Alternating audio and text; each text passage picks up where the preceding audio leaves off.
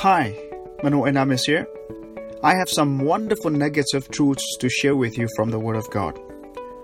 I'm reading John 5, verses 5 through 9, and it reads like this. Now a certain man was there who had an infirmity 38 years.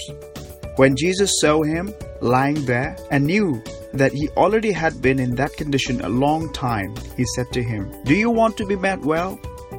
The sick man answered him, "Sir, I have no man to put me into the pool when the water is stirred up.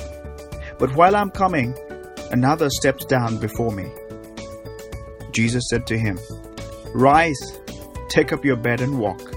And immediately the man was made well, took up his bed, and walked.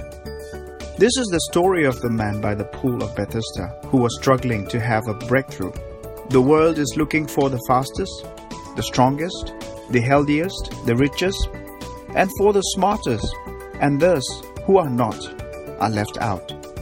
In the world system, it is the one who steps in first who will get the best in life, and thus everyone is forced to join the never-ending rat race of this world system. But the kingdom of God does not operate in this manner. We don't need to fight and stress out to be the fastest, the strongest, the healthiest, the richest, and to be the smartest.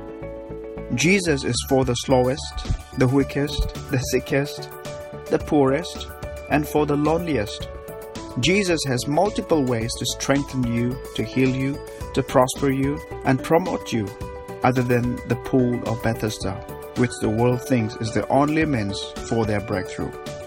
Quit being a part of the world's rat race, because Jesus is passing by every moment of your life, asking you, do you want to be made well?